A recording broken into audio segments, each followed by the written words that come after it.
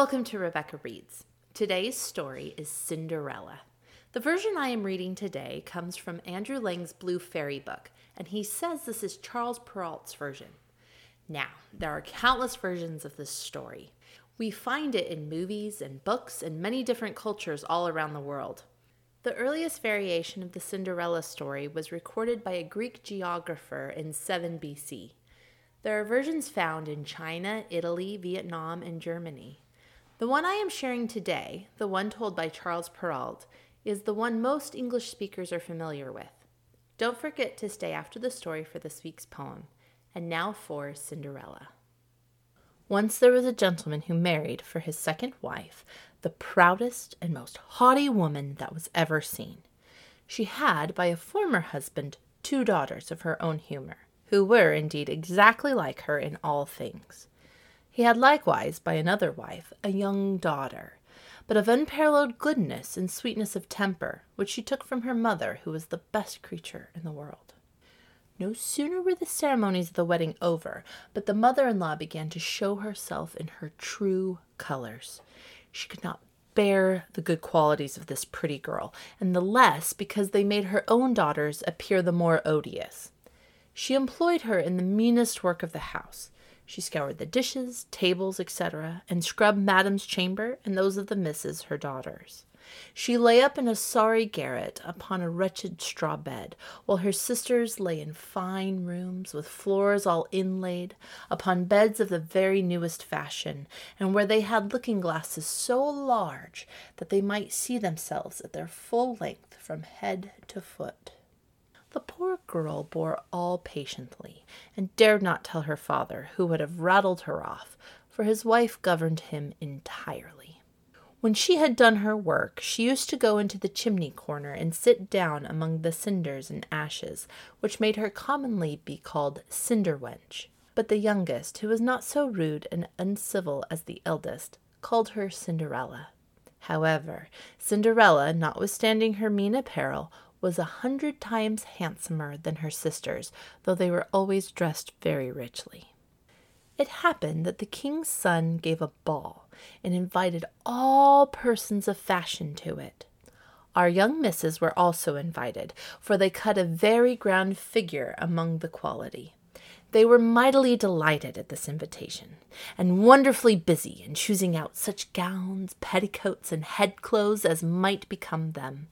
This was a new trouble to Cinderella, for it was she who ironed her sisters' linen and plaited their ruffles.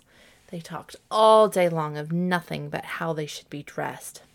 "For my part," said the eldest, "I will wear my red velvet suit with French trimming." "And I," said the youngest, "shall have my usual petticoat, and then, to make amends for that, I will put on my gold-flowered manteleau and my diamond stomacher, which is far from being the most ordinary one in the world." They sent for the best tirewomen they could get to make up their head-dresses and adjust their double pinners, and they had their red brushes and patches from Mademoiselle de la Poche. Cinderella was likewise called up to them to be consulted in all these matters, for she had excellent notions, and advised them always for the best, nay, and offered her services to dress their heads, which they were very willing she should do. As she was doing this, they said to her, "Cinderella, would you not be glad to go to the ball?" "Alas," said she, "you only leer me. It is not for such as I am to go thither." "Thou art in the right of it," replied they. "It would make the people laugh to see a cinder-wench at a ball." Anyone but Cinderella would have dressed their heads awry, but she was very good, and dressed them perfectly well. They were almost 2 days without eating, so much were they transported with joy. They broke about 12 laces in trying to be laced up close, that they might have a fine, slender shape, and they were continually at their looking-glass. At last the happy day came. They went to court, and Cinderella followed them with her eyes as long as she could, and when she had lost sight of them, she fell a-crying. Her godmother, who saw her all in tears, asked her what was the matter. "I wish I could, I wish I could." She was not able to speak the rest, being interrupted by her tears and sobbing. This godmother of hers, who was a fairy, said to her, "Thou wishest thou couldst go to the ball, is it not so?" "Yes," cried Cinderella with a great sigh. "Well," said her godmother, "be but a good girl, and I will contrive that thou shalt go." Then she took her into her chamber and said to her, "Run into the garden and bring me a pumpkin." Cinderella went immediately to gather the finest she could get and brought it to her godmother, not being able to imagine how this pumpkin could make her go to the ball. Her godmother scooped out all the inside of it, having left nothing but the rind, which done, she struck it with her wand, and the pumpkin was instantly turned into a fine coach, gilded all over with gold. She then went to look into her mouse trap, where she found 6 mice, all alive, and ordered Cinderella to lift up a little the trap door, when, giving each mouse, as it went out, a little tap with her wand, the mouse was that moment turned into a fine horse, which altogether made a very fine set of 6 horses, of a beautiful mouse-colored dapple gray. Being at a loss for a coachman, "I will go and see," says Cinderella, "if there is never a rat in the rat trap. We may make a coachman of him." "Thou art in the right," replied her godmother. "Go and look." Cinderella brought the trap to her, and in it there were 3 huge rats. The fairy made choice of one of the 3, which had the largest beard, and, having touched him with her wand, he was turned into a fat, jolly coachman who had the smartest whiskered eyes you ever beheld. After that she said to her, "Go again into the garden, and you will find 6 lizards behind the watering pot. Bring them to me." She had no sooner done so, but her godmother turned them into 6 footmen, who skipped up immediately behind the coach, and with their liveries all bedaubed with gold and silver, and clung as close behind each other as if they had done nothing else in their whole lives. The fairy then said to Cinderella, "Well, you see her equipage fit to go to the ball with. Are you not pleased with it?" "Oh, yes," cried she, "but must I go thither as I am, in these nasty rags?" Her godmother only just touched her with her wand, and at the same instant her clothes were turned into a cloth of gold and silver, all beset with jewels. This done, she gave her a pair of glass slippers, the prettiest in the whole world. Being thus decked out, she got up into her coach, but her godmother, above all things, commanded her not to stay till after midnight, telling her at the same time that if she stayed 1 moment longer, the coach would be a pumpkin again, her horses mice, her coachman a rat, her footmen lizards, and her clothes become just as they were before. She promised her godmother she would not fail of leaving the ball before midnight, and then away she drives, scarce able to contain herself for joy. The king's son, who was told that a great princess, whom nobody knew, was come, ran out to receive her. He gave her his hand, and she alighted out of the coach, and led her into the ball among all the company. There was immediately a profound silence. They left off dancing, and the violins ceased to play. So attentive was everyone to contemplate the singular beauties of the unknown newcomer. Nothing was then heard but a confused noise of, "Oh, how handsome she is! Oh, how handsome she is!" The king himself, old as he was, could not help watching her, and telling the queen softly that it was a long time since he had seen so beautiful and lovely a creature. All the ladies were busied in considering her clothes and headdress, that they might have some made the next day of the same pattern, provided they could meet with such fine material and as able hands to make them. The king's son conducted her to the most honorable seat, and afterward took her out to dance with him. She danced so very gracefully that they all more and more admired her. A fine cotillion was served up, whereof the young prince ate not a morsel, so intently was he busied in gazing on her. She went and sat down by her sisters, showing them 1,000 civilities, giving them part of the oranges and citrons which the prince had presented her with, which very much surprised them, for they did not know her. While Cinderella was thus amusing her sisters, she heard the clock strike 11 3/4, whereupon she immediately made a courtesy to the company and hasted away as fast as she could. When she got home, she ran to seek out her godmother, and, after having thanked her, she said she could not but heartily wish she might go next day to the ball, because the king's son had desired her. As she was eagerly telling her godmother whatever had passed at the ball, her 2 sisters knocked at the door, which Cinderella ran and opened. "Oh, how long you have stayed!" cried she, gaping, rubbing her eyes, and stretching herself as if she had been just waked out of her sleep. She had not, however, any manner of inclination to sleep since they went from home.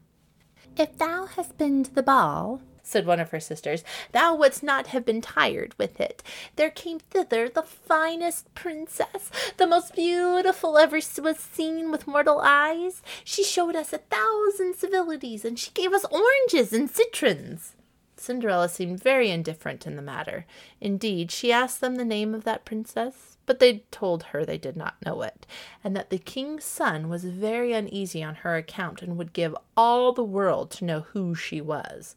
At this, Cinderella, smiling, replied, "She must then be very beautiful indeed. How happy you have been! Could I not see her? Ah, dear Miss Charlotte, do lend me your yellow suit of clothes which you wear every day."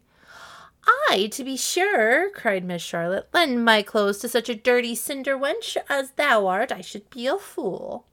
Cinderella indeed expected well such answer, and was very glad of the refusal, for she would have been sadly put to if her sister had lent her what she asked for jestingly. The next day the 2 sisters were at the ball, and so was Cinderella, but dressed more magnificently than before. The king's son was always by her, and never ceased his compliments and kind speeches to her, to whom all this was so far from being tiresome that she quite forgot that her godmother had recommended to her that she, at last, counted the clock striking 12 when she took it to be no more than 11. She then rose up and fled, as nimble as a deer. The prince followed, but could not overtake her. She left behind one of her glass slippers, which the prince took up most carefully. She got home, but quite out of breath, and in her nasty old clothes, having nothing left her of all of her finery but one of the slippers, fellow to that she dropped. The guards at the palace gate were asked if they had not seen a princess go out, who said they had not seen anybody go out but a young girl, very meanly dressed, and who had more the air of a poor country wench than a gentlewoman. When the 2 sisters returned from the ball, Cinderella asked them if they had been well diverted, and if the fine lady had been there. They told her yes, but that she hurried away immediately when it struck 12, and with so much haste that she dropped one of her little glass slippers, the prettiest in the world, which the king's son had taken up, and that he had done nothing but look at her all the time at the ball, and that most certainly he was very much in love with the beautiful person who owned the glass slipper. What they said was very true, for a few days after the king's son caused it to be proclaimed, by sound of trumpet, that he would marry her whose foot the slipper would just fit. They whom he employed began to try it upon the princesses, then the duchesses, and all the court, but in vain. It was brought to the 2 sisters, who did all they possibly could to thrust their foot into the slipper, but they could not effect it. Cinderella, who saw all this and knew her slipper, said to them, laughing, "Let me see if it will not fit me." Her sisters burst out laughing and began to banter her. The gentleman who was sent to try the slipper looked earnestly at Cinderella, and, finding her very handsome, said it was but just that she should try, and that he had orders to let everyone make trial. He obliged Cinderella to sit down, and, putting the slipper to her foot, he found it went on very easily, and fitted her as if it had been made of wax. The astonishment of her 2 sisters were excessively great, but still abundantly greater when Cinderella pulled out of her pocket the other slipper and put it on her foot. Thereupon in came her godmother, who, having touched with her wand Cinderella's clothes, made them richer and more magnificent than any of those she had before. And now her two sisters found her to be that fine, beautiful lady whom they had seen at the ball. They threw themselves at her feet to beg pardon for all the ill treatment they had made her undergo. Cinderella took them up, and, as she embraced them, cried that she forgave them with all her heart, and desired them always to love her. She was conducted to the young prince, dressed as she was. He thought her more charming than ever, and, a few days later, married her. Cinderella, who was no less good than beautiful, gave her two sisters lodging in the palace, and that very same day matched them with two great lords of the court. Thank you for listening to Cinderella. What are the things you love about this story? What was the same or different from other versions you know, like the movie from Disney or another movie or book? Why do you think people have been telling this story or ones like it for thousands of years? This week's poem is Stopping by the Woods on a Snowy Evening by Robert Frost. It reads, "Whose woods are these I think I know? His house is in the village, though. He will not see me stopping here to watch his woods fill up with snow. My little horse must think it queer to stop without a farmhouse near, between the woods and forest lake, the darkest evening of the year. He gives his harness bells a shake to ask if there is some mistake. The only other sound's the sweep of easy wind and downy flake. The woods are lovely, dark and deep, but I have promises to keep, and miles to go before I sleep, and miles to go before I sleep." And that is another episode of Rebecca Reads. Is there a story you would like me to tell? If so, head over to my Facebook page and leave me a comment. I'm always looking for wonderful stories that I can share with all of you. Don't forget to keep reading and join me next week for another episode of Rebecca Reads.